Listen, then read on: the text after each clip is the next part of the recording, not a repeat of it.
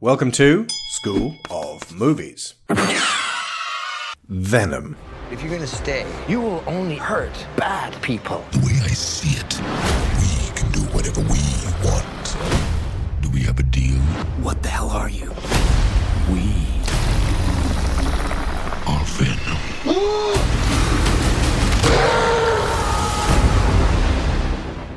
This episode was originally a quick review recorded at the time of the movie's release and put out on Patreon, and I was fairly scathing and incredulous.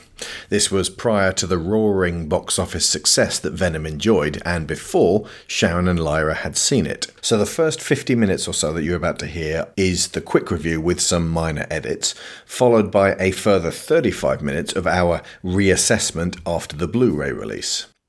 Some of my views change, some stay the same. Either way, it's a very fun show. Enjoy.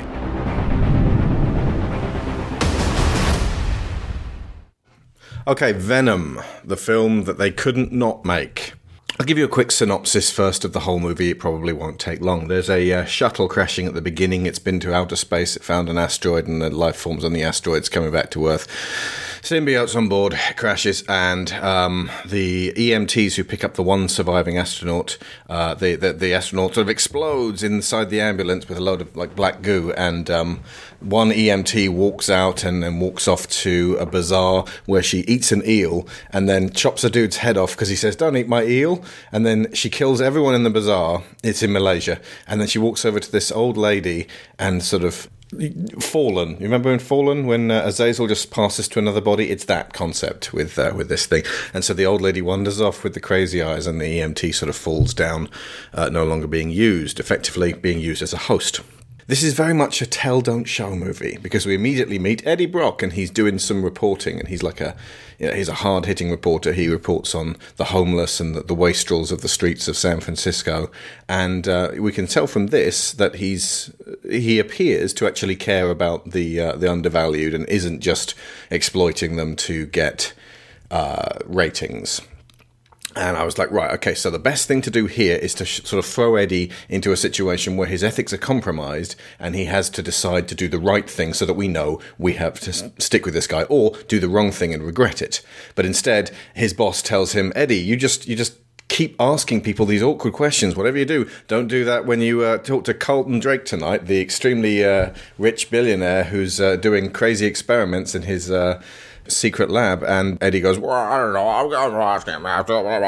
And you kind of have to sort of run with it when Tom Hardy speaks, because he has a different voice in every film, and this time he starts talking like this. I'm Eddie Brock, I'm a little bit terrified. I'm Eddie Brock. I'm a reporter. I always seem to find myself questioning something the government may not be looking at. I found something really bad. And I have been taken. Eddie, you're going to be taken. He goes and talks to Carlton Drake, and you know that? We watched a video the other day of Christian Guru Murphy interviewing Robert Downey Jr., and he says, they're supposed to be talking about Age of Ultron, and Christian Guru Murphy, who is a professional reporter and has been for decades, says sort of leads questions towards Robert's shady past, and Robert's kind of like, okay, move on from this, I don't quite know what you're doing here, and he gives him 6 different opportunities to back off, and eventually he's just right, okay, we're done here. And Christian Guru Murphy squirms in his seat as his producer shakes his head in a kind of you plonker way.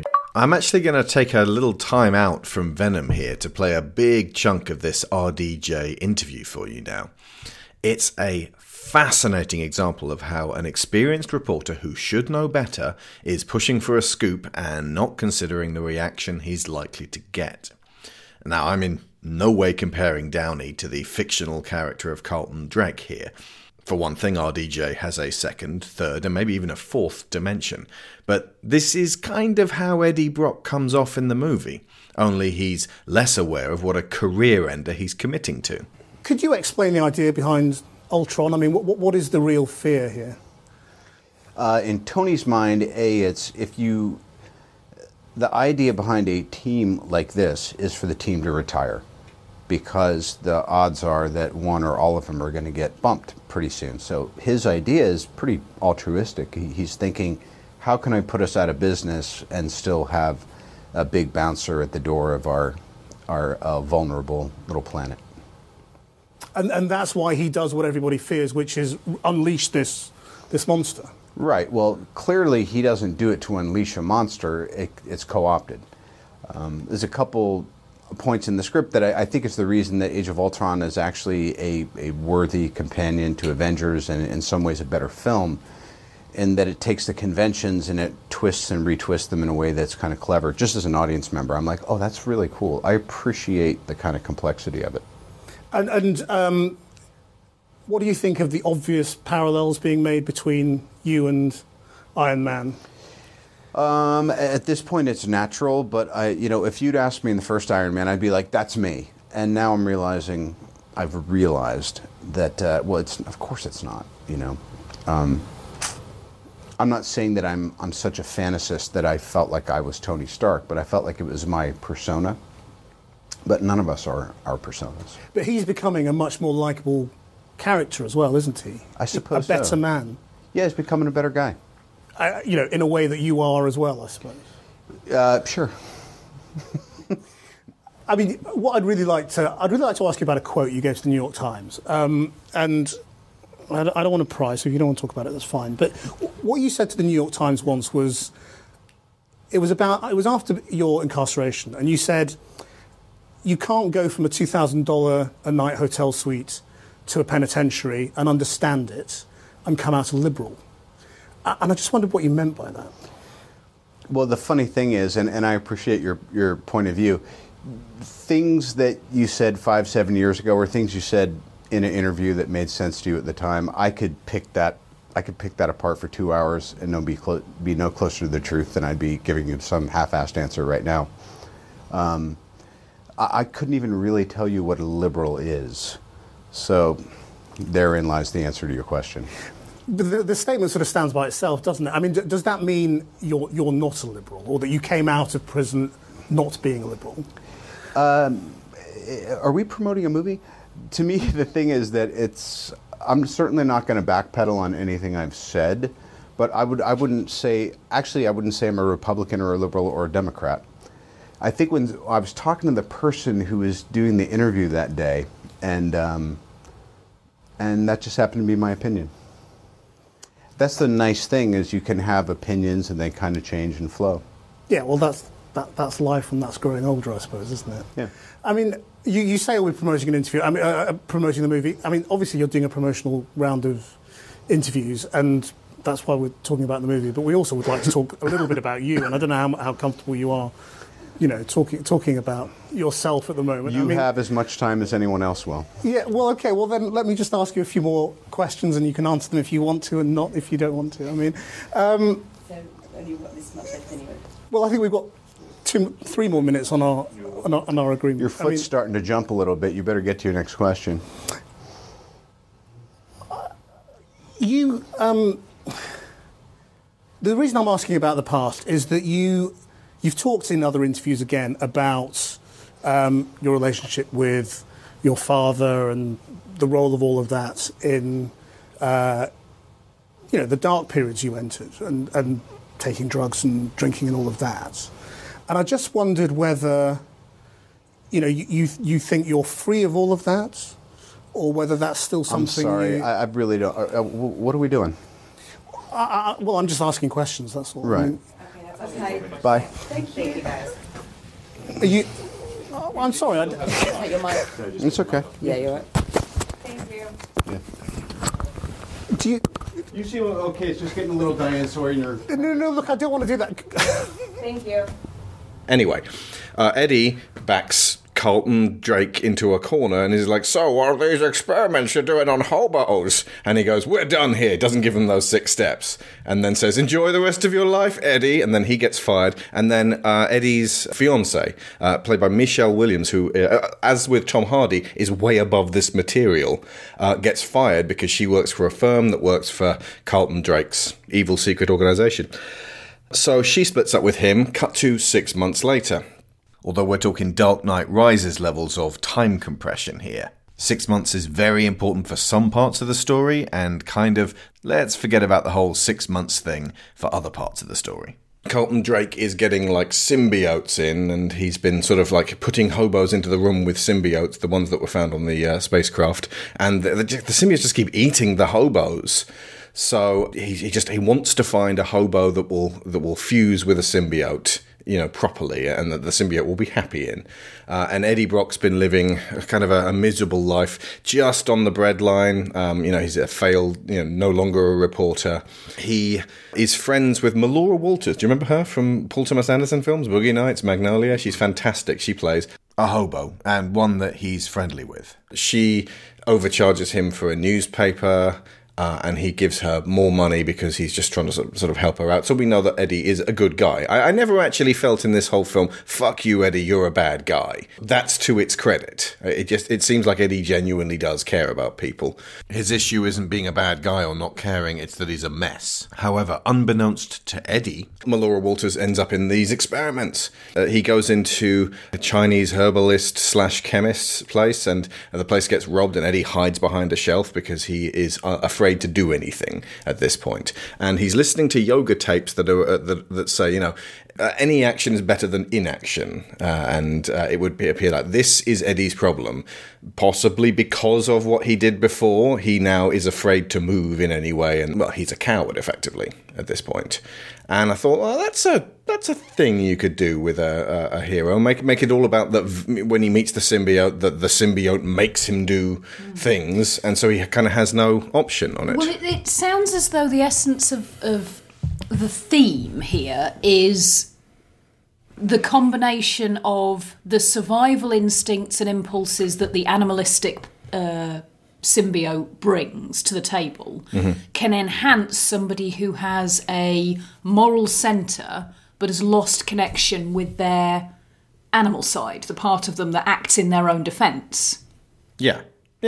I mean, Eddie has stopped moving, and through the events of this movie, he begins to move again. Okay. Yeah. But even his actions prior to that were kind of not leaning towards his own best interests. No. They appeared to be inflammatory, but not necessarily forward-thinking. We cannot just hurt people. Look into my eyes, Eddie. The way I see it. We can do whatever we want. Do we have a deal? So like I said, it was 6 months later. The creepy old lady turns up at the airport and then jumps into a little girl. So we are to infer from this that other symbiote has spent 6 months in Malaysia living as a little old lady. And I was thinking, there's a whole Pixar movie in that, where it's like, his interactions with the little old lady's neighbours, the symbiote begins to become a person.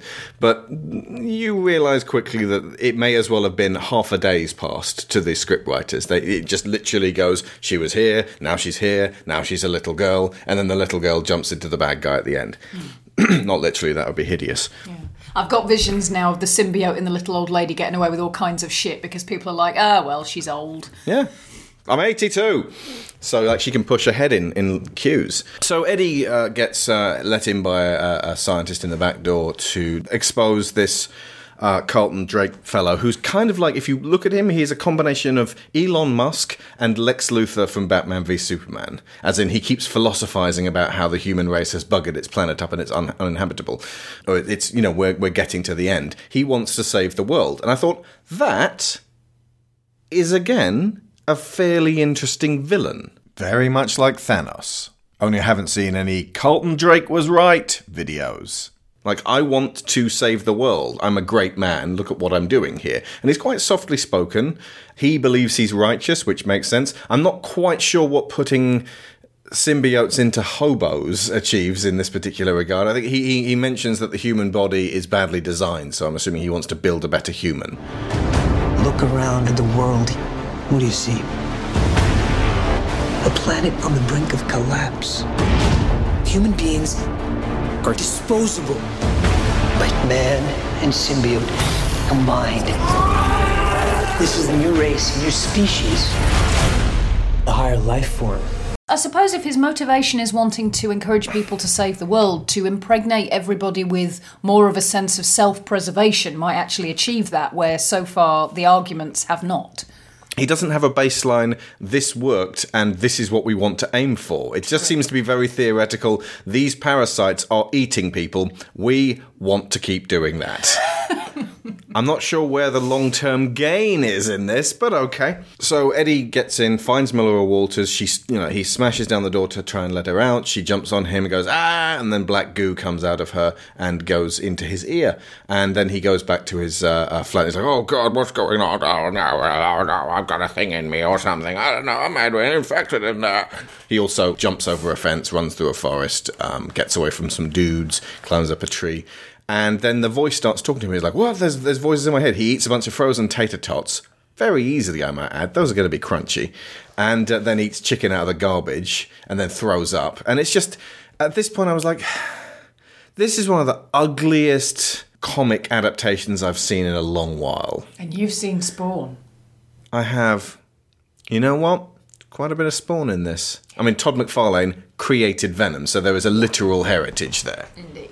But you can see it in the promotional material. Now, don't get me wrong here. I don't mean that Venom is ugly inside. Again, to its credit. It's one of those films where they give you nothing appealing to look at, where everything you see is going to be objectionable, which is hard. It's hard to sit through something like that. I mean, there are reasons to watch things like The Road, but there are reasons why people only ever watch The Road once. So Venom starts talking to him and says, I'm going to help you get out of these binds. And then the dudes come to arrest him and take him back to the place so that they can extract the symbiote from him, even though he has bonded well with it. And Venom kicks the shit out of them. He's like, oh my God, what's going on? And at this point, I was like, well, yes, as I think Chipman mentioned, this is literally a film which came out earlier this year, Upgrade, which I did a quick review on a few weeks ago. Where, you've got this thing in you that will, help you be superhuman. It's a lot less intense than Upgrade. It's less intense than its own trailer, all that bang, clang stuff. It's less oppressive than that to watch. What do you want from me? You'll find out. I'm so sorry.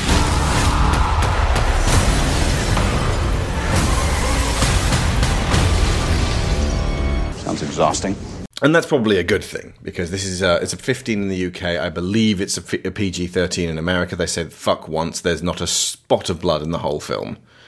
So, yeah, PG-13, that is not what Upgrade is. But the Venom voice is very deep. And I realised after a while that I worked out what it sounded like. Dr. Claw from Inspector Gadget. I was like, are we getting Welkett here? I'll get you next time, Spider-Man. In 10 minutes, man will be in possession of plans to stay ahead of the police force for a full year. And Inspector Gadget will make the world safe for crime. Eyes, lungs, pancreas, so many snacks, so little time. He's chatting away, but I thought... Clearly it's Tom Hardy doing the Venom voice. There'd be no reason getting someone else on when Tom Hardy's so great with voices, and ultimately it makes sense for him to embody both. But the Venom voice is so flat, because it's just like that, there's very little nuance to it. And the most humorous moments of this are when Eddie is arguing with Venom inside his head. And I thought, with a good script, going back and forth, back and forth, back and forth, that potentially, if Kevin Feige had been in charge, this might have been diverting, amusing. It might have had some great set pieces that weren't action set pieces, but were in fact character set pieces. Because that's the thing, everyone criticizes Marvel's action, but what Marvel has in spades above every other action movie is character. Yeah. I'm thinking like Deadpool arguing with his interior voices. Yeah. Would be similar too. And beyond just being funny, you can actually make something that's faintly profound. My idea was to have this film be directed by Edgar Wright, starring Simon Pegg, with Nick Frost as Venom, and much like the Cornetto trilogy, make it a portrait of a modern man who has extreme difficulty changing his habits. Have you ever fired your gun up in the air and gone, ah? No, I have not ever fired my gun up in the air and gone, ah. My point is we should be expecting more from these movies beyond character introduction. Not even that. Premise introduction. Tom Hardy is actually funny. He was funny in Inception, and all the others. He has his moments in Mad Max. Yeah, he's quite dry, but like I've no doubt that he could do it. Effectively arguing with himself, much like Seth MacFarlane in Family Guy as Brian and Stewie. Hurry up, we still have to swing by Wyndham's before they close. Relax, I'm almost done. Why do you have a safety deposit box anyway? What's in there that you can't bury in the yard? I have things. You have a dead bird in there? What are you going to do with that? I was gonna take it home, show it to Lois, make her proud of me. When it got to this point, I was like, oh shit. In terms of structure in the movie, what does Eddie want? What's Eddie's goal? And I realised that they're so intent on getting Eddie together with the symbiote in the film that the plot is everything is about getting to that point. Like, we've got to get you there, and then we have to have a second half of Act 2 and an Act 3 just so that you can stay at this place and we can see some stuff that Venom can do. And that's what it is.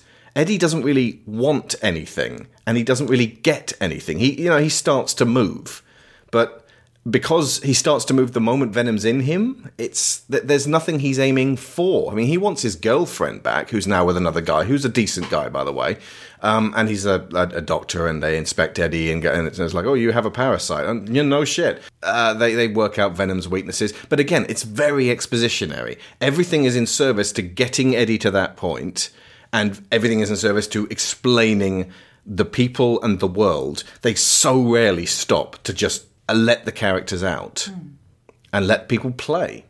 Immediately after this section with the security guards, there's a very, very long motorbike chase, which is clearly supposed to be the centerpiece of the film. And my eyes were glued to the screen, not because it was great to watch, it was just visual noise. But I was like, Maya Santandrea, friend of the show, Hollywood actress, is in this stunt sequence. Where is she? And I couldn't see her, and it pissed me off. But the sequence is utterly forgettable. Oh, and Maya told me later that she wasn't in the motorbike scene. She was in the scene near the end where a bunch of scientists are trying to launch a rocket, and Carlton Drake / Riot just murders them all in one sweep. They're trying to launch his rocket. Then Lex Luthor, Elon Musk, finally meets this little girl who walks straight into his lab, and then the evil symbiote, jumps into him, and he goes, right. And I may have slept through the bits where he has some internal monologue, but then immediately we're on the fast track to he's going to get into a rocket and fly off into space to go and get the space symbiotes to come back to Earth to take over the whole world. The same thing we do every night, Pinky. Try to take over the world. Because that's what this parasite wants. He wants to take over the world with parasites. And that's technically also what this Lex Luthor wants. He wants to bring parasites to people. Phase 3 is profit. Phase 3 is profit. Again, the potential here for this villain, internal monologue with the thing in his head, that's potentially more interesting than Eddie and Venom in terms of this is what I want and can see for the world, and then this symbiote lying to him, and then him kind of following along with it. Like, get this done way earlier in the film, and you've got a villain who, I'm doing the best I can, and then by the end he realises, like Doc Ock in Spider-Man 2, I fucked this whole thing up, didn't I? Better not die the villain, better fight against this thing. But no, what he ends up turning into is a big grey villain. I don't know if you've seen films like Iron Man and Incredible Hulk, but they tend to just have like a big hulking version of the hero. So Ironmonger was like a big grey version of Iron Man. Abomination was like a big beigey version, but kind of greyish, of Incredible Hulk. Crimson Dynamo / Whiplash in Iron Man 2, big, grey, has whips. His name is Crimson Dynamo. The Destroyer in Thor, just big, grey, Asgardian, armoured warrior. Silver Samurai in The Wolverine. Doctor Doom in that recent Fan 4 stick film, he had no philosophy, no way to engage Reed Richards, his hated enemy. He was just a big grey dude who fired lasers out of his eyes. Doomsday in Batman v Superman, Ares in Wonder Woman. The moment that Ares turns into a big grey villain, they stop having the philosophical debate, and it's just like, you've got to deal with this big grey thing. And of course, Steppenwolf, the ultimate big grey nothing of a villain. I was like, oh, it's fine. It's just a crappy big grey villain for Venom to fight. And that's precisely what happens. Venom goes to the Rocket to fight him, and they have a big symbiote fight. And I was like, I was nodding off. It was so boring to watch this fight of no ideals, of just like, I want to bring the symbiotes back here, and Venom kind of likes this world, so I don't want that to happen. That's the sole motivation going back and forth. And it's good guy v bad guy. And this effectively stems from Hollywood's mediocre rendition of a recurring trope in comic books, whereby the shadow of the hero is effectively a big, angry, brutal version of the hero, as in Sabretooth is Wolverine if he didn't hold himself in check, if he didn't have that humanity. Red Skull is Captain America if he were a Nazi obsessed with Teutonic order. More specifically, the super soldier who really commits to the idea that he is superior to other people. You know, the Flash's opposite is the Reverse Flash, who I'm assuming can run backwards really fast. But he's a man who uses his speed powers for evil. It's very simple comic book stuff, but it's elemental and it's effective. It shows you, but for his strength of character, there goes the hero. The problem is, Venom is the big black version of Spider-Man. You seem to have failed to work out that he's already that. What he needed was to fight this nippy little blue and red guy who turns up at the end and leads him a merry dance. Well, yeah, like Venom is very, very selfish, and then when he fights Peter Parker, there's a battle of ideologies, and eventually Peter kind of wins him over, and he's like, you know what, I will protect people, but I'm not going to do it your way, Peter Parker.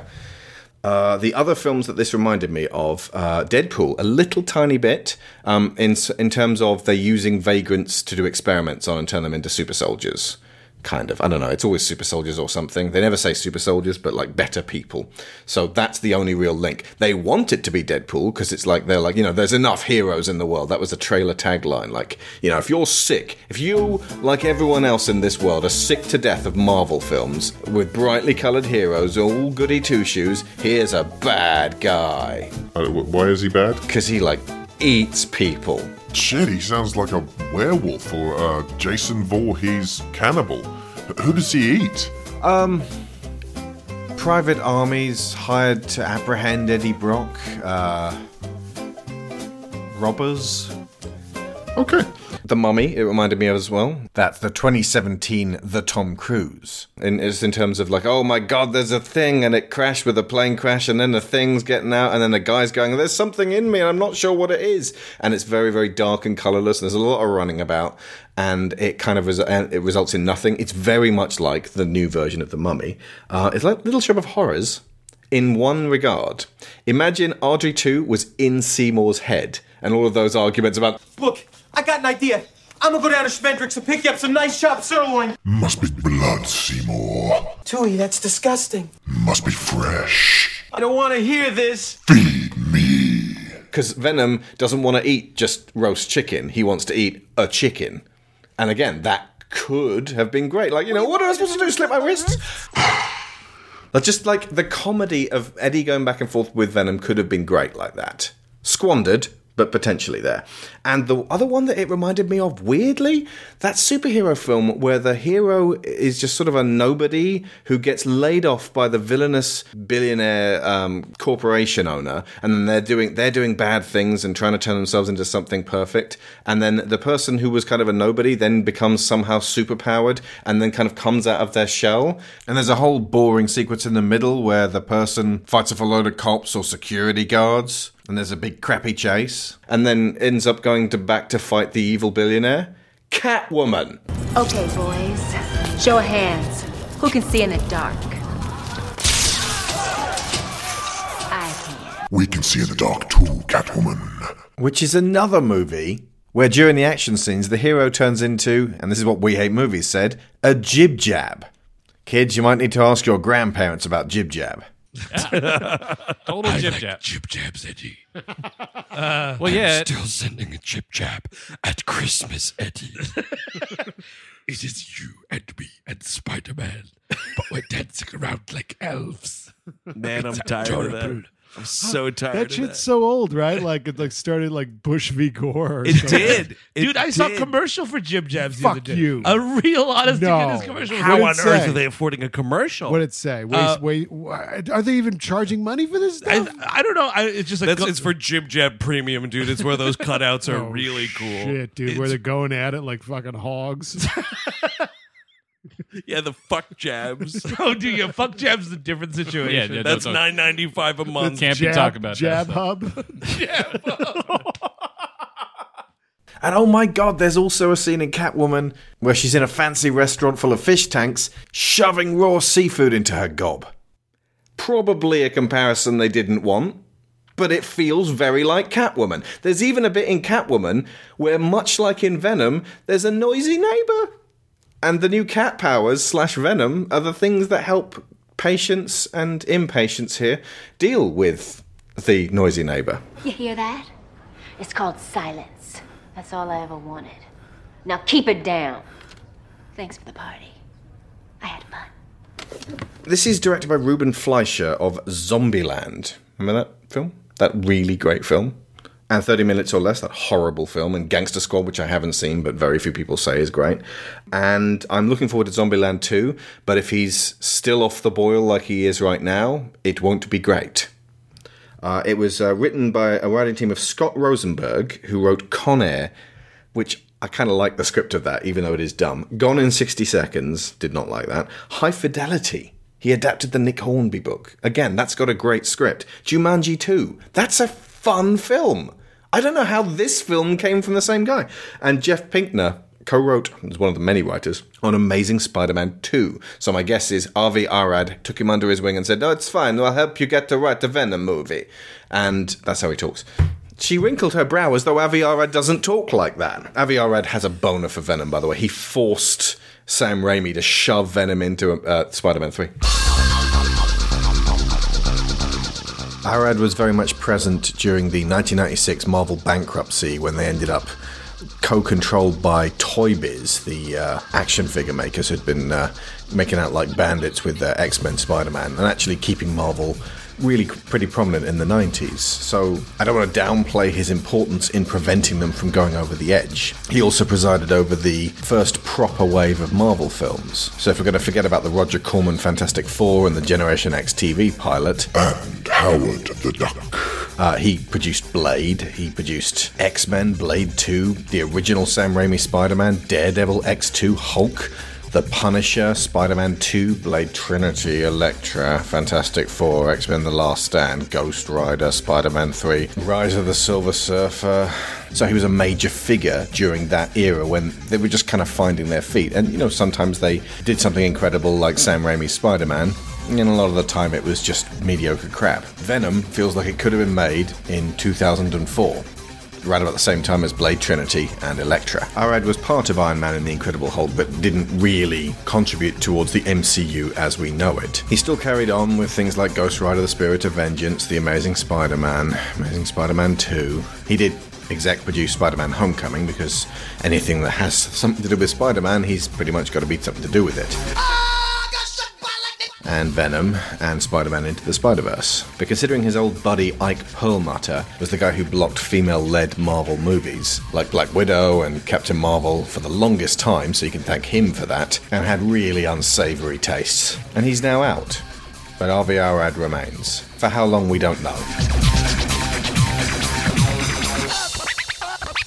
Jeff Pinkner also wrote many episodes of Lost and Fringe, and also co-wrote Jumanji 2. I don't get it. I don't get how so many good things can exist in the back catalogue of these creators, and then it kind of amounts in this lukewarm, greyish black thing.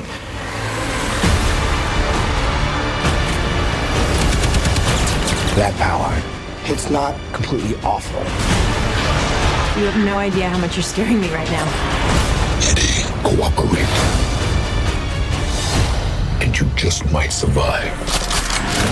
Guys, you do not want to do this, trust me. And at the very end of the film, after he's stopped the rocket from taking off, because, amazingly, he beats the villain using fire, which we were carefully told several times by people. Like, I think Venom himself says, "Oh, my other weakness is fire." Oh, it's all exposition. He goes back to the sort of the Chinese chemists and apothecary, and it gets robbed again by the same person. And then he's like, "Oh no, I'm going to be the lethal protector now." And then Venom comes out and stops the robbery and grabs the guy and says, "We will eat both your arms and then both of your legs, and then we will eat your face right off your head. You will be this armless, legless, faceless thing, won't you? Rolling down the street like a turd in the wind." Did the whole audience join in with that bit? They all laughed. And a lot of people were leaning into that line. Like, I think we got to the end and all the audience were like, "Is there going to be that turd in the wind sequence?" And they did. All we are is turds in the wind. Turds. Wind. Dude. But obviously Eddie's inaction has been cured because we see demonstrated the exact same sequence again, and he's finally helping people. Was the turd in the wind line the worst line in Venom? That was the best line in Venom. At least it's memorable. And I found myself laughing at that sequence, potentially mainly because it's just absurd. If the humour had been absurd the whole way through, I think I would really have leaned into it. And then he goes, "On second thoughts, we are Venom," and then he bites his head off. What the hell are you? We are Venom.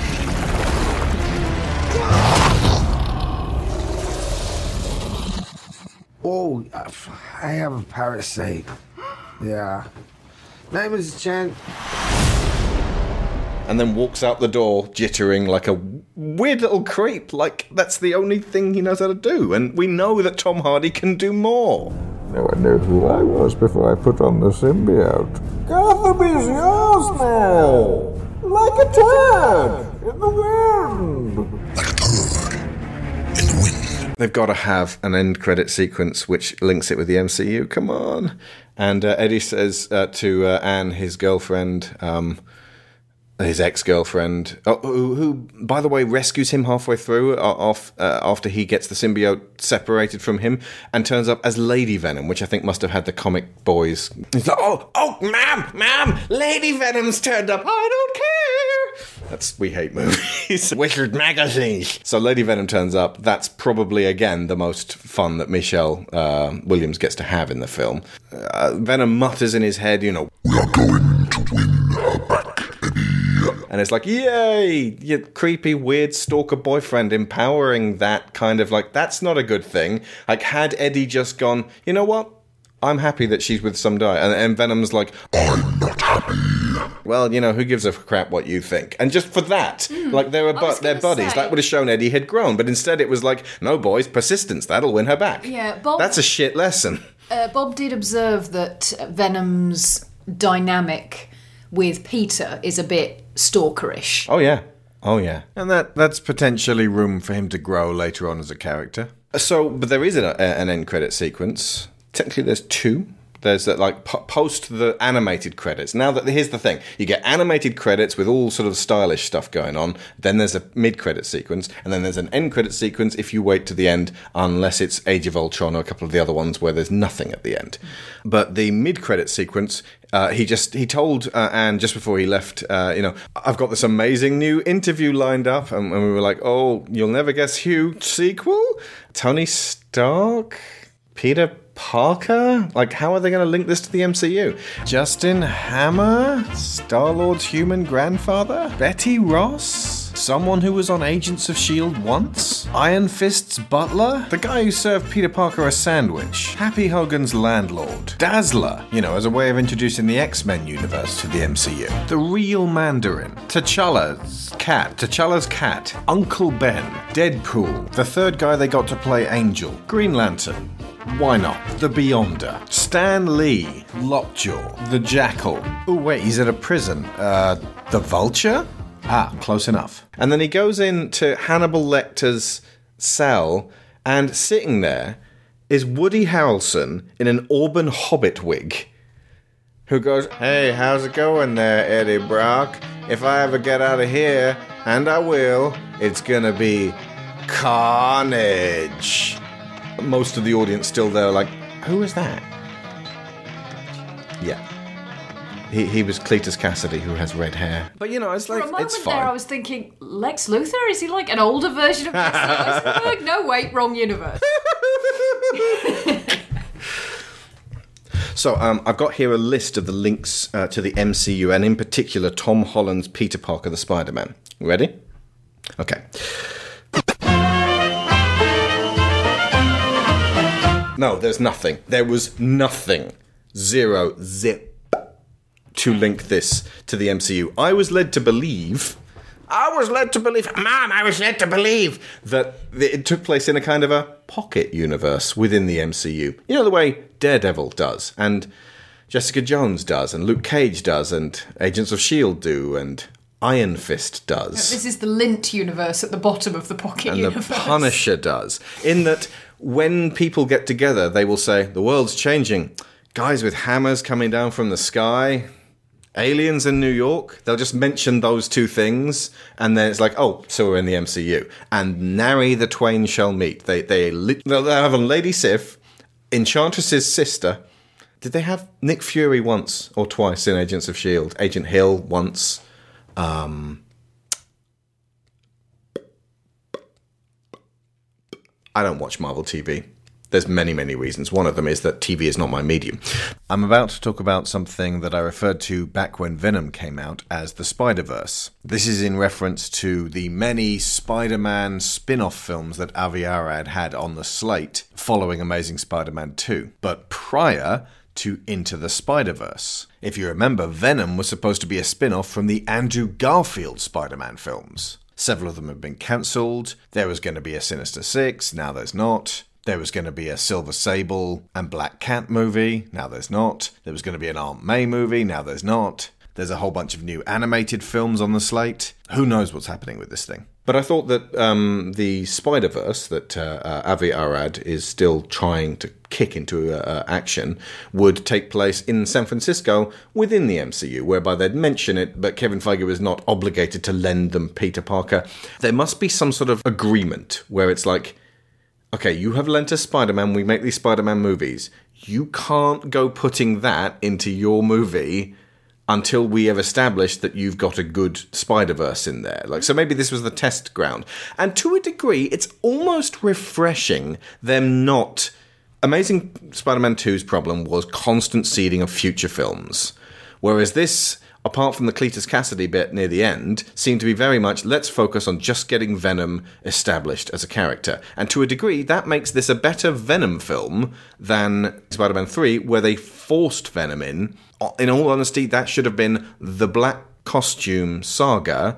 At the very, very end, the way I re-edited Spider-Man 3, by the way, folks, you get that shot of Eddie Brock going, and turning into Venom, and that's it. And it's like, next movie, Venom, and devote a whole movie to that. Because effectively, you spend the whole movie establishing Eddie Brock and Peter Parker and their rivalry. And I suppose you could also clear out the whole Harry Osborn situation, maybe with Sandman as a side villain. But the Peter shedding the black costume, the way I re-edited it, that's the climax. It's not about having a massive fist fight showdown with a big villain.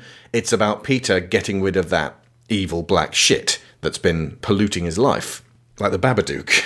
So technically, with this being very focused on Venom and not going, there's going to be a Spider-Verse. What? Sorry, I was just thinking of Peter keeping Venom in the basement and feeding him worms. Can I just have some SpaghettiOs?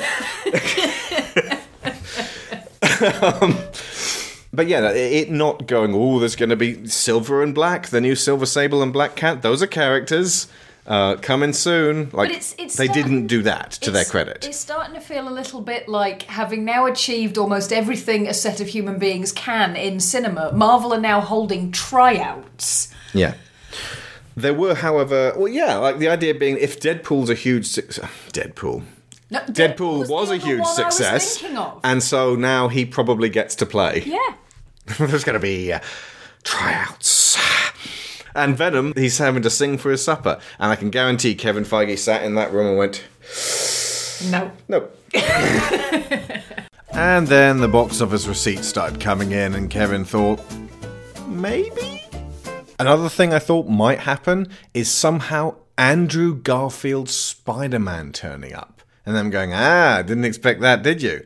Venom is a spin-off to the 2014 film Amazing Spider-Man 2. He's going to be one of our Sinister Six. It would have had everyone groaning and or confused. But A, I'd prefer if Venom wasn't anything to do with the MCU, and this puts it very firmly in another universe. And B, Sony are pushing the idea of multiple Spider-Mans across multiple universes already. There is a post-credits clip.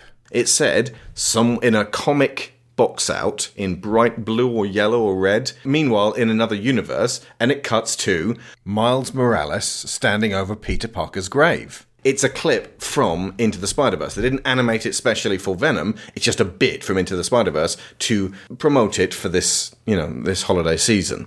And kind of bad idea, because this 2-3 minute sequence, which ends up with a police chasing Miles through the street and Miles dragging the unconscious form of some alternate Peter Parker around on webbing attached to a moving train, had more colour, more humour, more passion, more visual storytelling, more character, more how you do this right than the entirety of Venom. I left the cinema with a big grin on my face, not because of Venom, just because I saw the second trailer for Into the Spider-Verse earlier today, and I thought, that's looking really good now. Lord and Miller, back on top form. Can't wait. Not Venom, that. It's kind of like, remember how to see Final Flight of the Osiris, the Square Enix portion of the Animatrix, you had to go and see Stephen King's Dreamcatcher? If they'd had that bit at the end and you had to sit through the whole of Dreamcatcher, it would have been the little cherry on top of a turd cake. Indeed. Turd in the wind cake. I would say watching this film was like drinking black vodka, just strong and bitter and intoxicating, but it's more like drinking the water left over after you're done painting a picture. There's a mode of thought among producers that with all this cheerful Marvel fare knocking around, that there is a call for brooding, dark, violent, grown-up alternatives. And they seem to be confusing a call for a general absence of, which this is, filling in this particular old kind of movie. But they're ignoring the fact that Marvel and the success of their style was in itself pushback to the brooding dark villains, or, well, let's face it, the repeated Batman that kept getting shoved down everybody's throat. Honestly, the Batman had only been dark once when the MCU came into being. Remember, Batman Begins 2005. The Dark Knight was out after Iron Man. Good point.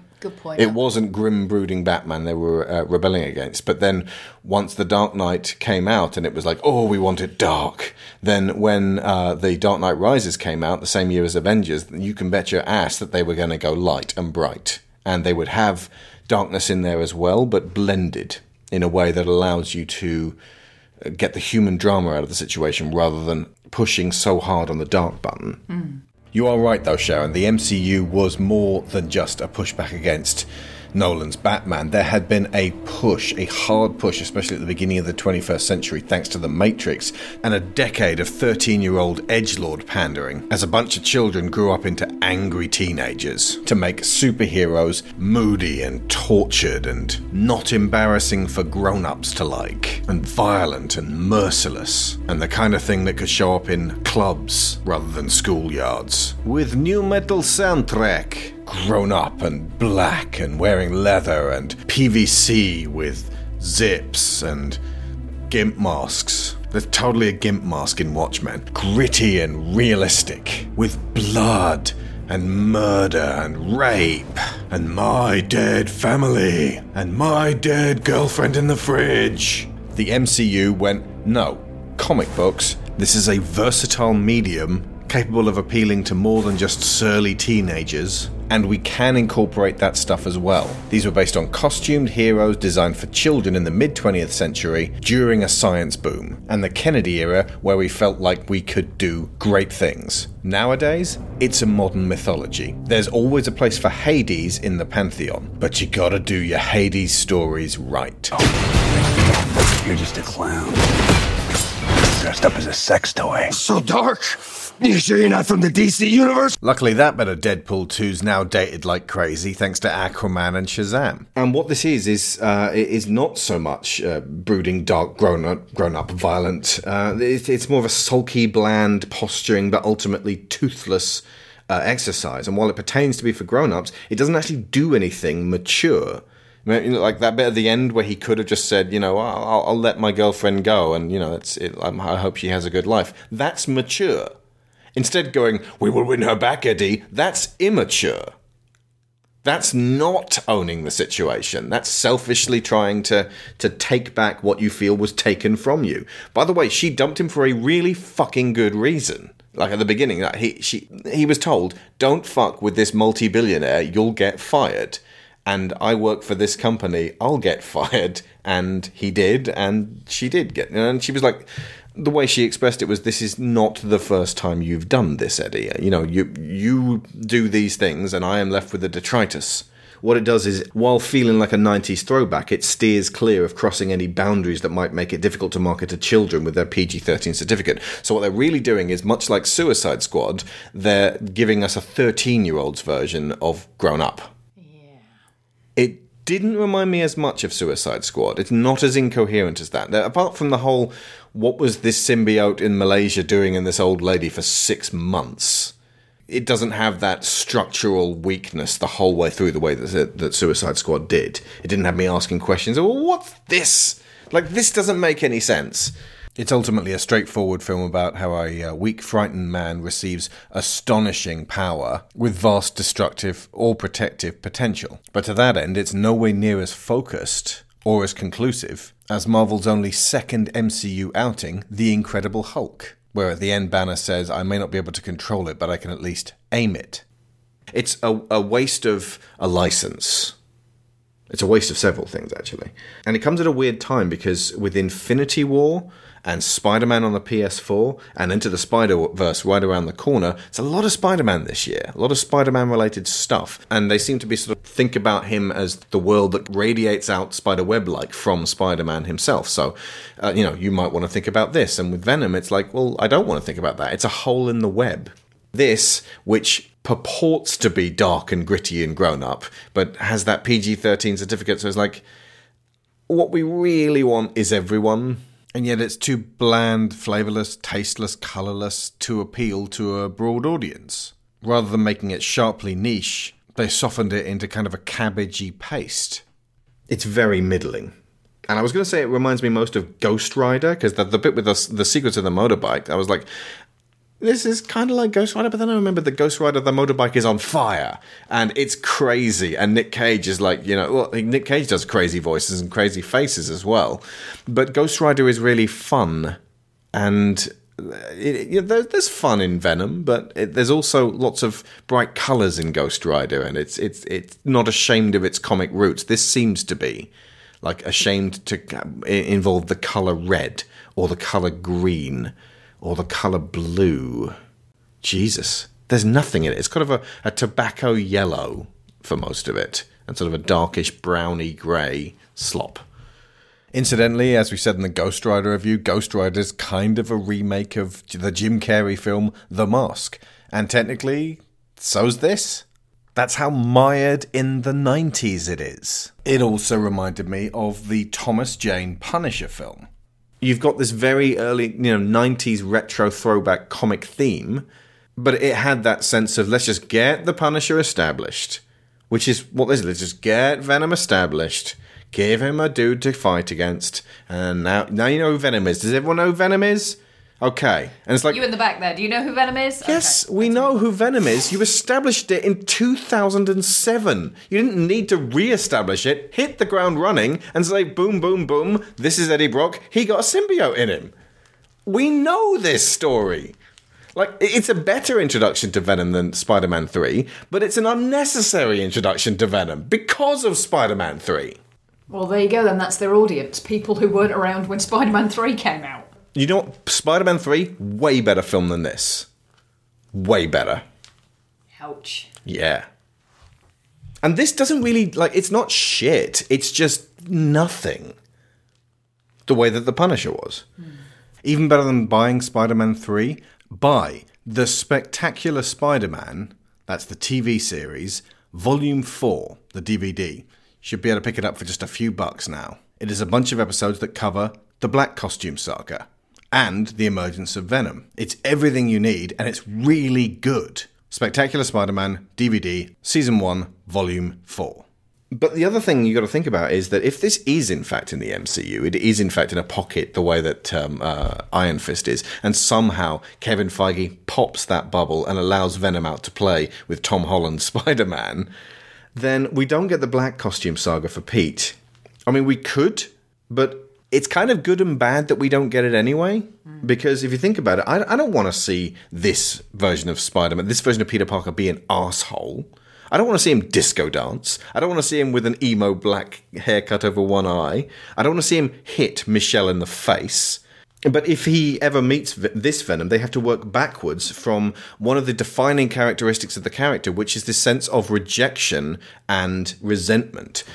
Brock resents Peter for having him fired, for being unprofessional, and Venom resents Spider-Man for rejecting him and not wanting to have this black costume be part of his web-swinging career. So you've got these two characters seething with resentment for Spider-Man and Peter Parker, and that kind of defined Venom for so long that he had to work really hard to come to terms with that and move on from there.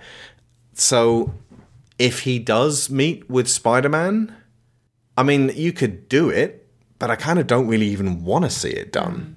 Well, the Venom creature, the symbiote, is kind of representative of, I'm not quite sure what. It's not exactly depression, it's not exactly anxiety, but it is a dark side. A suppressed anger that's born of, like I said before, survival instincts, but lashes out in very inappropriate ways. And yeah, I'm not entirely sure that I want to see Tom Holland's Spider-Man go that way. Sweetest guy in the world. You ever watched him with hospital visits to little kids? He always hunkers down rather than striding in and towering over them. He always gets down, like sort of crouches like Spidey, and he does these little flips and things just to put them at ease. He always keeps the cowl off so that they know he's Peter Parker, definitely Spider-Man, rather than some weirdo in a spandex costume. And they always have that sort of look on their face. Coming back from this film, I listened to the score by Michael Giacchino for Spider-Man Homecoming. I thought this was such a great movie. I mean, I've seen really excellent critics saying it was just an okay movie. It was actually really fantastic. It was a fantastic Spider-Man movie. It was a fantastic movie. And watch Venom if you're in any doubt. And the future of Spider-Man spin-offs, I don't know. I almost kind of want to see Black and Silver come out just because more female-led action movies. You know, Black Cat, Silver Sable. You could get something good out of that. But they've got to have more life than this. They've got to have more pizzazz.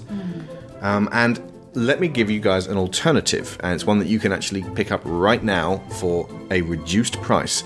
And this sounds like I'm hawking Squarespace. I am not getting paid anything for this. I'm just telling you a recommendation of something that I picked up this week, and I was like, this is so well timed. The comic series, The Superior Spider-Man, wherein Dr. Otto Octavius, he dies, but his brain gets put in Peter Parker's body, and Peter Parker's brain gets put in Dr. Octopus's body, and he dies, so effectively is Doc Ock in Spider-Man's body, and he decides he's going to be the best Spider-Man ever. And so you've got this villain doing Spider-Man in a cruel but very calculating fashion, and actually winning over J. Jonah Jameson and becoming popular with the city in that way, but also overstepping the mark repeatedly. And it's not a spoiler to say, within the first issue or so, the spectral form of Peter Parker starts arguing with him as his conscience, which at the moment, I've only read the first trade paperback, Otto cannot hear, but Peter's there in the background, stopping him doing something truly terrible. And it's a really great insight into a Spider-Man villain with Peter there. And the first few books on Comixology, I think they were just like $1.99 or $2.50 each book. You could buy the first 3 or 4 for the price of a ticket to go see Venom. For the love of God, go for the books instead. And that's Venom. Pointless. Superior Spider-Man, superior. Where'd Spider-Wars go? Spider-Wars! come out and play! Okay, that original assessment of Venom was recorded on day of release. I went to see it the first time it was possibly available to me, around about the 3rd of October 2018. It is now the 5th of February 2019, and Venom made $855 million. That is not chump change. It must clearly have some kind of appeal for a wide audience. I'm going to be completely honest with you. In spite of the fact that a lot of the things I want to say about it are positive, I still don't get why it made as much money as it did. There are definitely things to like about this film. I don't think to that level. For perspective, Into the Spider-Verse, which is Sublime, made $347 million. Less than half that. Yeah.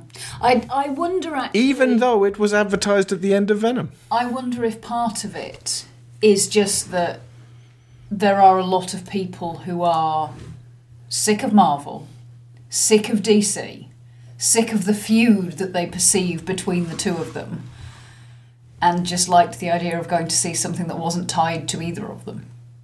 There's hundreds of movies released every year that aren't tied to either of them. Well, no, I mean like a superhero movie. It wasn't common knowledge to everyone that this was definitely not an MCU film. That's true, actually. People weren't going, I really like the look of Venom because it's not an MCU film. Yeah. I hate all those MCU films. That's why things like Black Panther make north of $1 billion. People just hate the MCU. They just can't stand it. They're desperate to give $855 million to anything else that's not. The Venn diagram of people who don't like either DC or Marvel but do like superhero movies is like two completely separate circles. It's not types of people. It's elements within the story that were appealing enough to give it really great word of mouth. Because this is something that the critics got slammed for. The critics slammed Venom, and then they in turn were slammed and told, we don't need you fucking critics, we're gonna go see this anyway. And it's like, guys, we're just trying to help you by saying there's plenty of movies out this year that are really worth your dollars. This one, maybe not so much. But see it, people did. And honestly, after watching it again on DVD last night, now that it's just come out, it's not completely awful. It's not completely awful. It's a lot less immature than I originally stated. It's not mature, but it's also not moody and teenage, and significantly, it's not we demand to be taken seriously. No, it's not. It doesn't fit with, like, you know, angry bros. It's more kind of fuck up 40-somethings. Yeah. Yeah, slightly bemused young Gen Xers and older millennials kicking around going, what? Is there room for Venom? I think Tom Hardy pulled it off quite well. Lyra loved it. She loved the film in general, so obviously making a non-gory version of it was a really good idea. It's still a 15 in the UK, isn't it? Yes. I would say, though, it's on the light end of 15. Yeah, yeah.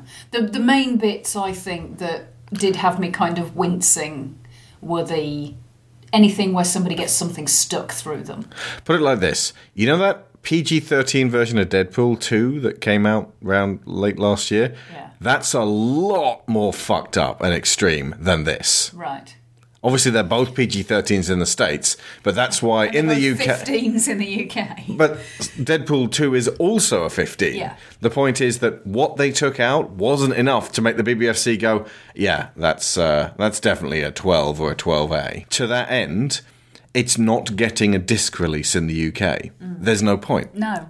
If you're old enough to be able to get it on DVD, then you can get the original version, and so it would cost them more money than it's really worth putting out this extra version. It's available to buy on streaming, and if you folks want to hear more about Once Upon a Deadpool, check out my 25-minute quick review on the Patreon bonus feed. But it does have a fierce fan following. Venom, that is. And I think what frustrates me is that I wish there was more for those fans to be able to get out of this film. Like, I wish that there was more of a story. You were watching it and you said there is clearly something going on here. It's just not being executed properly. What were you thinking Well, at that point? it did occur to me actually what was missing, but I'll get to that in a second. But when we were actually watching it, the overall feeling that I got was that there is a framework here of a really good character study of a man who goes from being relatively comfortable in his world, being highly praised for being an investigative reporter, which has a big old question mark over it for me, because the things that he gets criticised for really don't fall under the heading of being a good investigative reporter. But the way Tom Hardy sells the character initially, he kind of felt like a YouTuber who's somehow got famous and is using his powers for good. That he's this bro-ish, but not really, because but he's a bit not brimful of toxic masculinity, right? No, not really. But he just seems like a guy who's not ineffectual, but just like he's never really had to try very hard for anything. But he's not really wealthy or privileged enough to have everything come easily for him. He's just kind of, pootling along at a nice, comfortable level. At the beginning of the film. At the beginning of the film, yeah. And then not having too much demanded of him. Yeah. And then when the shit hits the fan because he's actually decided to do something moral and upstanding and actually challenge the guy who he feels is in the wrong. Which, by the way, would have been way better of a story beat had he been given a reason to want to make that step. Yeah, absolutely. Like if one of his friends, Melora Walters, the hobo, disappeared, causing him to investigate further. Exactly. It doesn't make sense that people are already telling him he's the best investigative reporter in the business, because he clearly isn't. Anyway, that's kind of besides the point. But once everything's hit the fan and the bottom's fallen out of his world, you then have the opportunity to explore this guy for whom everything has previously been just nice and comfortable, put in a situation where he's lost what he had. And the way Tom Hardy plays Eddie, he goes through and experiences things that are quite clearly linked to anxiety, to depression, to varying states of being torn this way and that by emotions that he's not used to dealing with.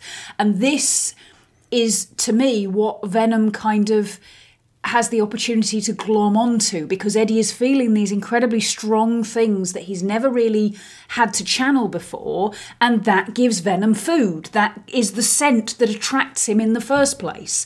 Somebody who has strong negative feelings that he doesn't know how to direct. That lattice work of this could have been a really, really engaging and interesting story was there. It was more than a little frustrating that every time I thought, oh, they're going to go in this direction with it, they just went, here's some hitting. Okay, moving on. At least it's not predictable. But here's the thing, though. I was thinking to myself, so you didn't what? predict that there'd be a pointless fight here. You thought there was going to be some character development. More fool you. More fool you, exactly. But looking at how the film progresses, it honestly looks like, you were saying actually while we were watching it, it looks like they've taken great big slices out of it. Yeah. And you were speculating that it could have been that these were the more gory or over-the-top elements that they could have removed. Oh, you in order goddamn to know give it they the took PG-13. gory bits out. However, I will tell you what I think is missing from all of this, and that's Spider-Man. There were big chunks of this story that Spider-Man would have fit quite neatly into in terms of actually opposing Eddie and trying to stop him getting into, because when he's trying to break into the labs and stuff like that, it's criminal behaviour. This is the stuff that in a New York that we know Spider-Man is in. But this is San Francisco, so he's not. Oh, good point. But it just felt like somebody had come in with a pair of scissors and just gone, oh, no, there's a bit of Spider-Man there, we'll have that, and we'll have that, and that's coming out. Technically, Miles could have helped Eddie run away from the lab, thrown a bagel at a guy, and it would have gone bagel. It would have been great. Venom, I am so used to him being a fundamental part of Spider-Man's world. Yeah. That was the bit that, it felt like a colossal absence, it felt like kind of was empty. Missing, yeah. I read the after watching this film, I read the Venom limited series from the 90s that this was based on, and it's shallow rubbish. and the film was better than it. But again, both of them felt the lack of Spider-Man. It felt like, well, we think that this character can stand on his own. Clearly he can, to the tune of 855 million, so clearly for a lot of people, he's a great enough character. And honestly, I'm not going to quibble with the fact that Venom, the actual, like, the alien symbiote talking like this, and, you know, his look, his voice, his demeanour, just the consistency of that character, which is sort of a Tar-like consistency, is good. It's really, like, I like him, and I would like to see this Venom in other stuff. Yeah, the bit that I really loved and did not expect to was the whole, oh, on my planet I'm something of a loser. Yes. That's what I like, because that's the opposite of we demand to be taken seriously. Yes, it is. 'Cause here's the thing, Venom is very like Spawn. Yeah. And Spawn is coming, folks. I know. You're not getting away from that one. My lord, Venom is going to look like Into the Spider-Verse relative to the shit show that Spawn is going to be. Because Spawn is going to demand to be taken seriously. Oh, he so is, yeah. But I liked the fact that Venom had a sense of humour. I liked the fact that they put Tom Hardy in and he is a great actor. And it's a weird black sense of humour. Yeah, I do think they could have given him more to work with. I definitely think they could have given Michelle Williams more to work with. Jesus Christ. She's a great actress. She's got a fantastic work ethic and she puts herself across so well. Don't give her pointless, shallow parts where she has, 8 lines and 6 of them are unnecessary. The pacing is another major issue because it takes way too long for Eddie to get the symbiote in him.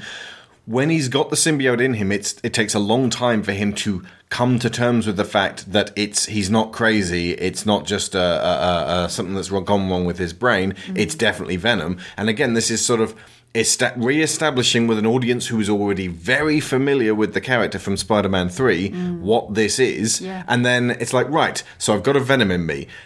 Fight, motorcycle sequence, acceptance of Venom, and then they rush as fast as they can to the end game. There was not enough concentration of Eddie Venom scenes.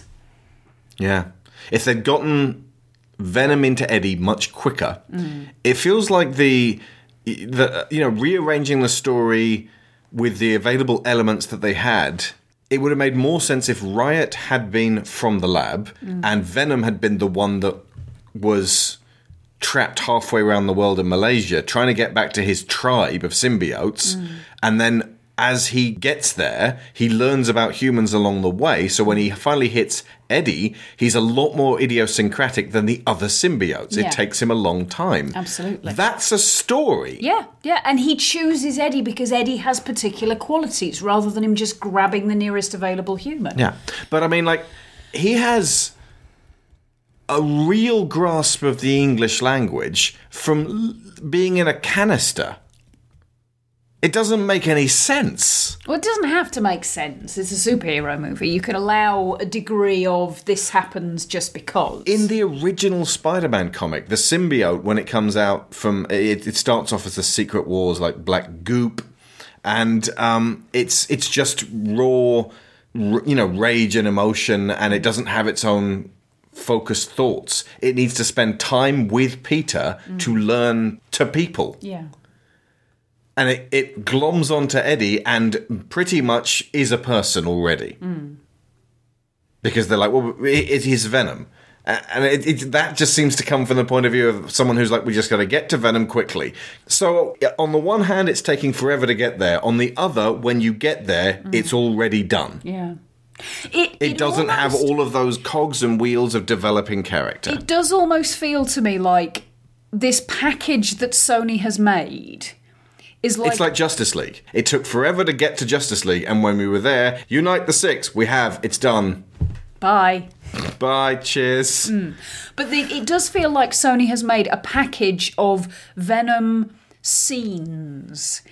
And if the MCU at any point wanted to, purchase the package and cut it up and intersect it with a Spider-Man movie, they could do that. Just let us steer it in this direction or the other. Fool, Feige. You could have had it for a tenner.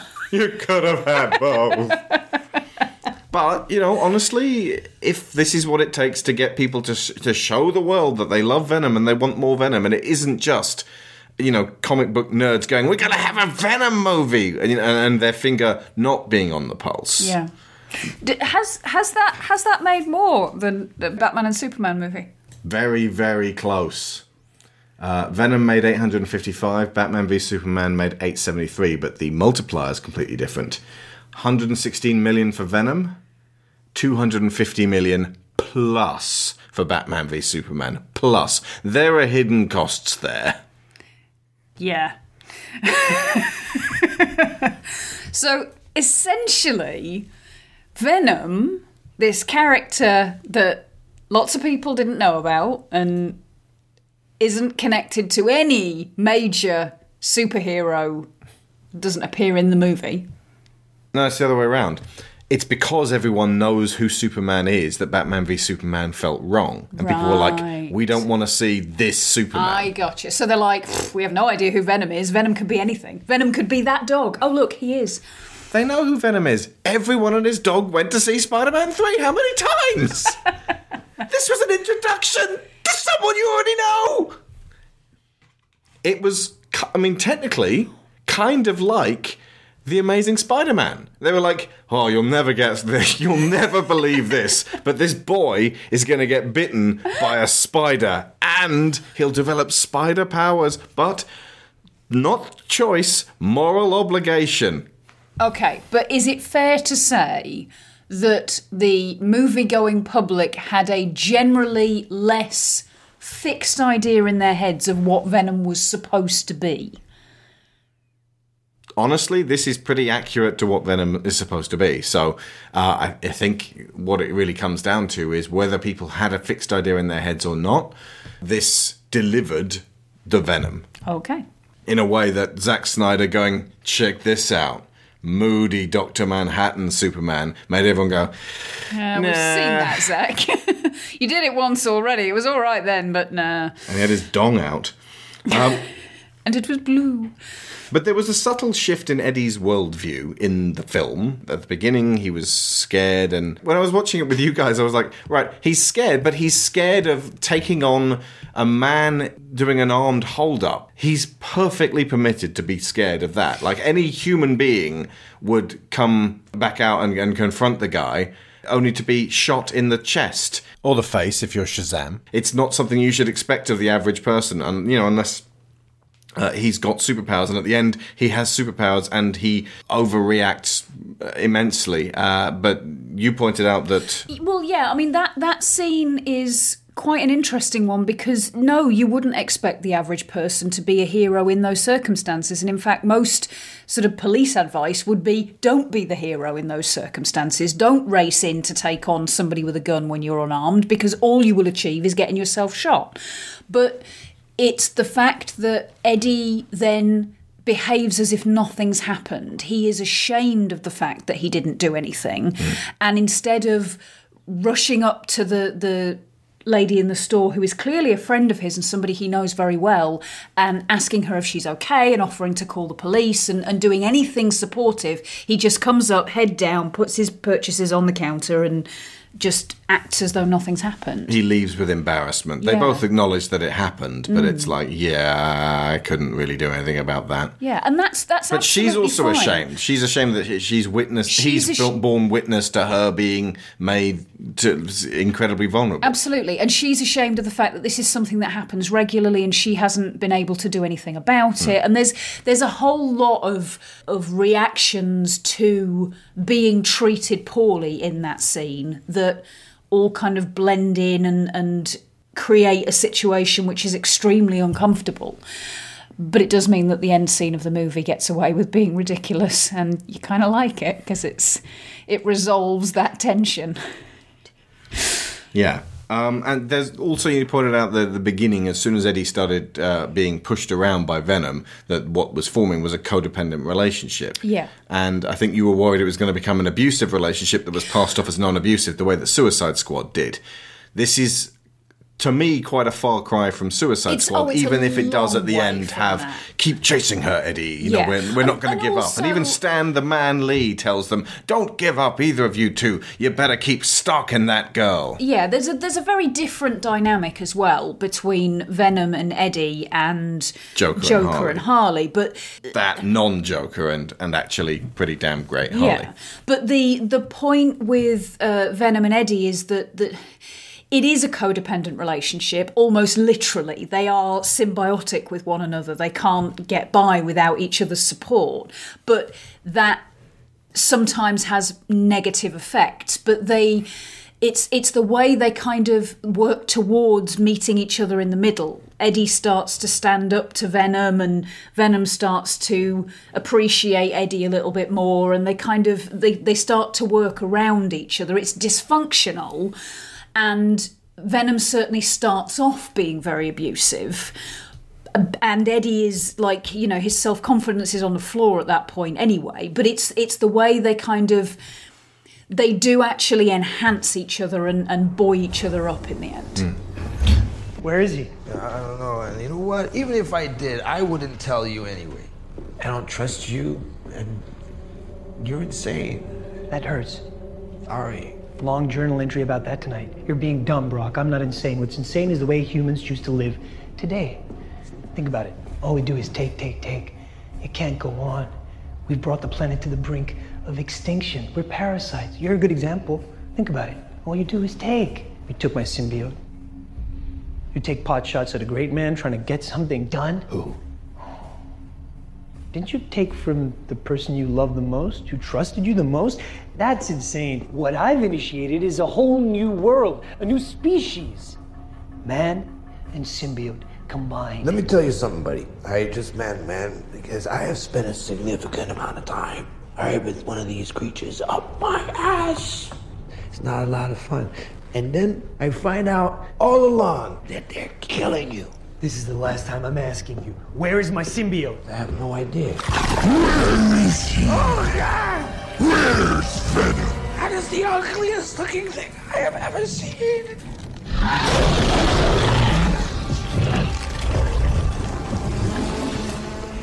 You know, Brock, I have no use for you. Treese, come and clean up your mess. Whoa, he has one up his ass, too.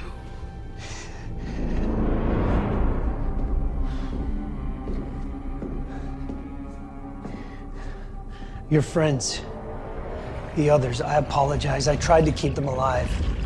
There are more of us. Millions more. They will follow wherever I lead. Where we lead? Yes, we. But first, we must retrieve him. I can take care of that. Why again? I've seen it twice now, and I honestly can't recall why Riot needs to get hold of Venom. Another weakness is the terrible use of the villain.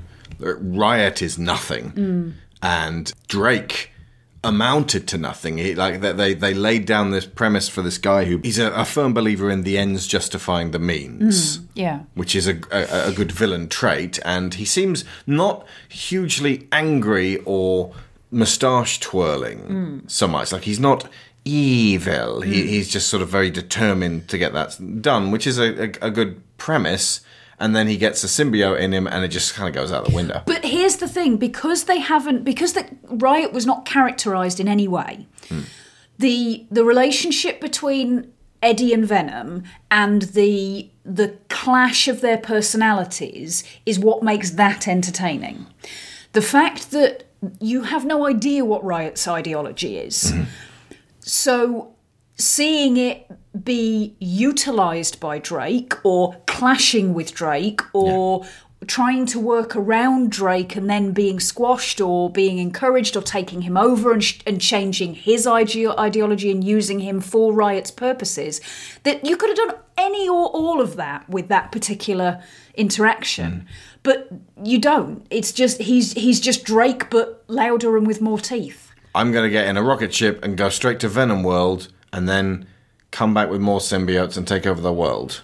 But why? We never find out why Riot particularly wants to do that. What is there to be gained from taking over the Earth, to be quite honest? You already know you can't survive in its environment. Look at War of the Worlds, okay? If the Martians had a scout team that had come down to Earth and then on contact with whatever viruses were knocking around, had just keeled over and died, and somebody had managed to get a message back saying, you know what, don't come here, germs too bad. Let's look for somewhere else, boys. This isn't going to work. Would have been good to hear Riot go into his motivations, but on that front, he was kind of a quiet Riot. I'm so sorry. We're picking over the bones of the carcass now, but it's food for the future because these are elements that can be tweaked and strengthened and worked on for future Venoms. Carnage is going to be really difficult because it's going to be a PG-13 again so that they can replicate the success. He's a mass murderer. He was a mass murderer when it was not going to be a PG-13. And they were like, oh, it's going to be Carnage. He's writing in his own blood because he's bitten the end off his finger. And they minimised that for the PG-13 version. But that's definitely there. Now, Riot, who's got shit you've never even heard of, can turn his arms into scythes and pointy things and stab you in a PG-13 way. And if you're Venom, it led to what was effectively an angry soup fight between some black soup and charcoal grey soup. I did notice, actually, Venom bites off a lot of heads just off screen. Yeah. But Carnage, his power is to be red and to turn his hands into knives and stabbing weapons. In a PG-13, where he will just stab people slightly off screen or out of shot or out of focus and in a generally minimised way. It's the same thing, only you can't make the most of the fact that he's a serial killer and you can't make him really all that scary. I mean, you could, they did sort of do that with the Joker, but they had to really minimise the actual fleshy violence. Here's what should have happened. That's Heath Ledger's Joker, that is. Drake should have been infested with Carnage, not Riot, because Drake is out for order. Yeah. Supreme order at no chaos. matter what cost. And Carnage is chaos. So it would have been an actual war between the two of them. Absolutely. Plus the fact then you get a fight between a beastie that's black and a beastie that's red, which is at least more visually interesting. Yeah. And then the Carnage symbiote gets away and eventually gets to Cletus Cassidy. So it's like, oh shit, now it's going to be someone who because now it's with someone who will use him and let him this do is going what to be he far wants worse. to do. But again, not really for a PG-13. You don't have serial killers as your villains in PG-13s. Not generally. Not successful ones that are really that know their audience. That's going to be really fucking tricky. I'm racking my brains. There aren't many. I can't think of any. The Prestige? Was that a PG-13? No, that wasn't a PG-13, was it? That was Who's the serial killer in The Prestige? That's a habitual suicide. Okay. But I think what this really establishes is that Venom is a power player, along the likes of Deadpool, as in people now really want to see him in more stuff. Yeah. So, like Deadpool, they can put him in better things. Yeah. Well, technically, Deadpool was perfectly suited to his first film, a little bit more uneasily suited to his second film in various cuts of it. And Christ knows what's going to happen in the MCU, but he firmly established who he is. So I'm interested to see what will happen if he gets incorporated into the MCU. I'm very interested in seeing what happens if this Venom meets our Peter. And as I said, I like the fact that Peter won't have to necessarily go through the whole black suit thing. Because he won't have to be an arsehole. Yeah. It's actually really easy to do as well. Eddie finds that he's not satisfied with any of the work that's available for him in San Francisco and ends up with a job on the Daily Bugle. Daily Bugle. Yeah, you could also introduce JJ for that one. Yeah. Make it a more traditional Spider-Man story. I'm also really interested in... I could put money right now on him. For Spider-Verse 2, there'll be a Venom. Because he'll be established. The PG-13 crowd will know who he is. And I would have imagined more of a big, cuddly berserker Venom rather than the threatening Venom. He won't be so much villainous as like a big, over-enthusiastic, slightly too bitey dog. Yes, yeah, I could see that working, actually. Not that he's ineffectual exactly, but a little bit of a constantly threatens to bite off heads, but never actually does. Yeah. I mean, that could really work, especially with the comedy that they made Spider-Ham work with, you know. And also, I really want to see him get the white symbol from Parker. Like, that version of Venom. I know it's only a superficial thing and it's not going to make any difference to the actual film itself. But just symbolically, we've not actually seen that up on screen. Just the big white spider. Well, it's visually a little bit more interesting, and the white marble veins that they've got all over him in this one, I could see there being sort of a shot of all of that kind of flowing into the middle of his chest to form the spider. Also, if they kind of edge him towards a little bit more looking like a giant killer whale, which is what he always looked like, and that's intimidating, but also it's got a great visual style to it. Just they can blend it with what they've established already. Oh, and one last thing. Next time you're watching Venom at home, at the exact moment that Venom and Eddie get cornered by armed guards in the lobby of that hotel, kill the sound and put on the Cuban Pete song from The Mask. It syncs up alarmingly well. They call me Cuban Pete. I'm the king of the rumba beat. When I play the maracas, I go chick, chicky, boom, chick, chicky, boom. Yes, sir, I'm Cuban Pete. I'm the craze of my naked street. When I start to dance, everything goes chick, chicky, boom, chick, chicky, boom.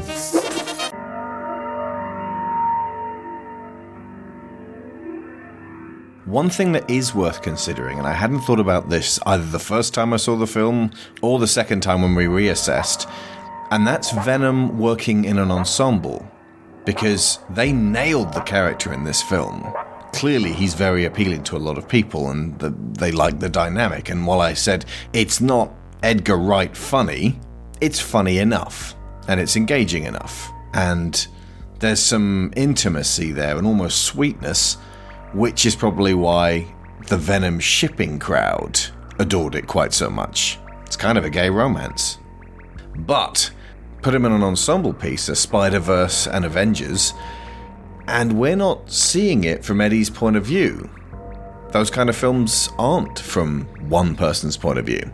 So suddenly, you don't really get Venom's internal voice, not in the same way, because other people wouldn't be able to hear it. And you can make it that Venom's speaking and we can hear what he's saying, but it's almost like the laugh track from a sitcom. Is everyone going to stand back in these fast-talking Marvel movies and just let Venom talk to Eddie during conversation scenes? We don't get that internal life in an ensemble piece, not in the same way. So that's a serious challenge moving forwards. You can do it, but it takes a real vision to get that one right. And it was tough enough getting it sort of kind of right in a solo origin film. But that sort of kind of right remains the best thing about Venom, which is the Venom character. If they achieved nothing else, it was delivering him, them, us, we, collectively to the world. And speaking of collectives, you guys collectively keep us going every week via Patreon.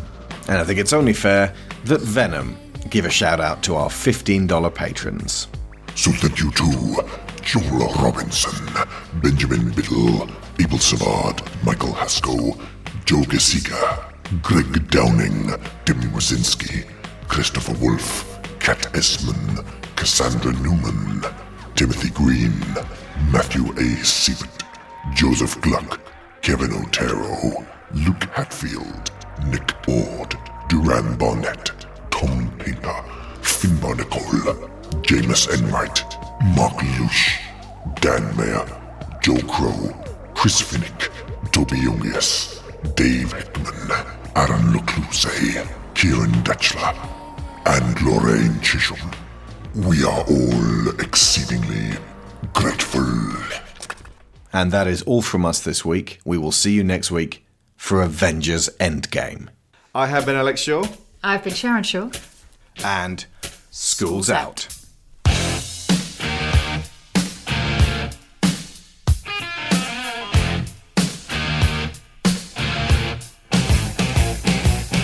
Mississippi putting it down.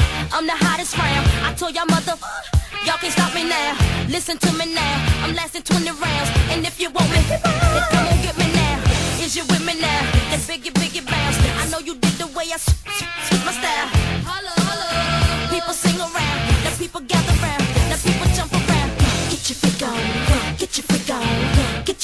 on, get your freak on, get your freak on, get your freak on, get your freak on, get your freak on, get your freak on, get your freak on, get your freak on, get your freak on, get your freak on, get your freak on.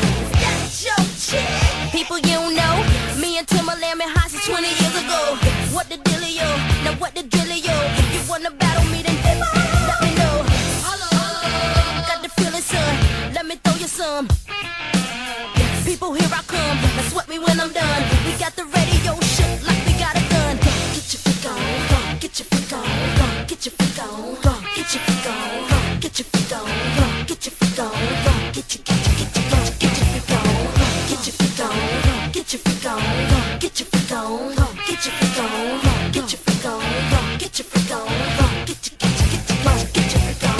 Quiet, hush your mouth, silence when I spit it out.